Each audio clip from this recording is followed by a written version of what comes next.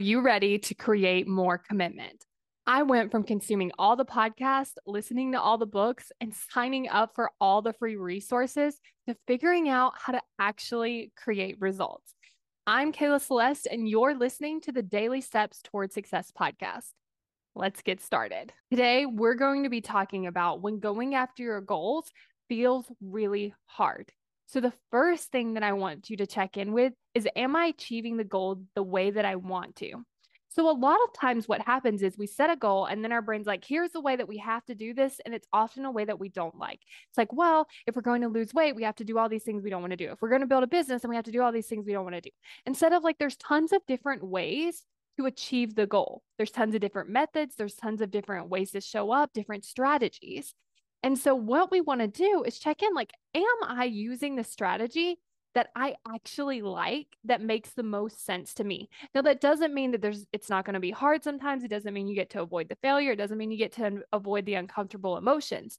But I want you to notice what it feels like when you're like, okay, I'm doing the thing that I want to do. I'm achieving this goal the way that I want to versus like I have to do these things to achieve this goal. Like there's almost this different energy where it's like you're walking toward your goal and you're like having some fun. I mean, again, there's some discomfort versus I'm like having to drag myself along the path. So it's really like checking in with you is like, if I could achieve this goal any way that I wanted, how would I do it? And then just start working on that. Because when we add in all these things like I have to, I should, I'm supposed to, it's kind of like adding in like rocks into our backpack.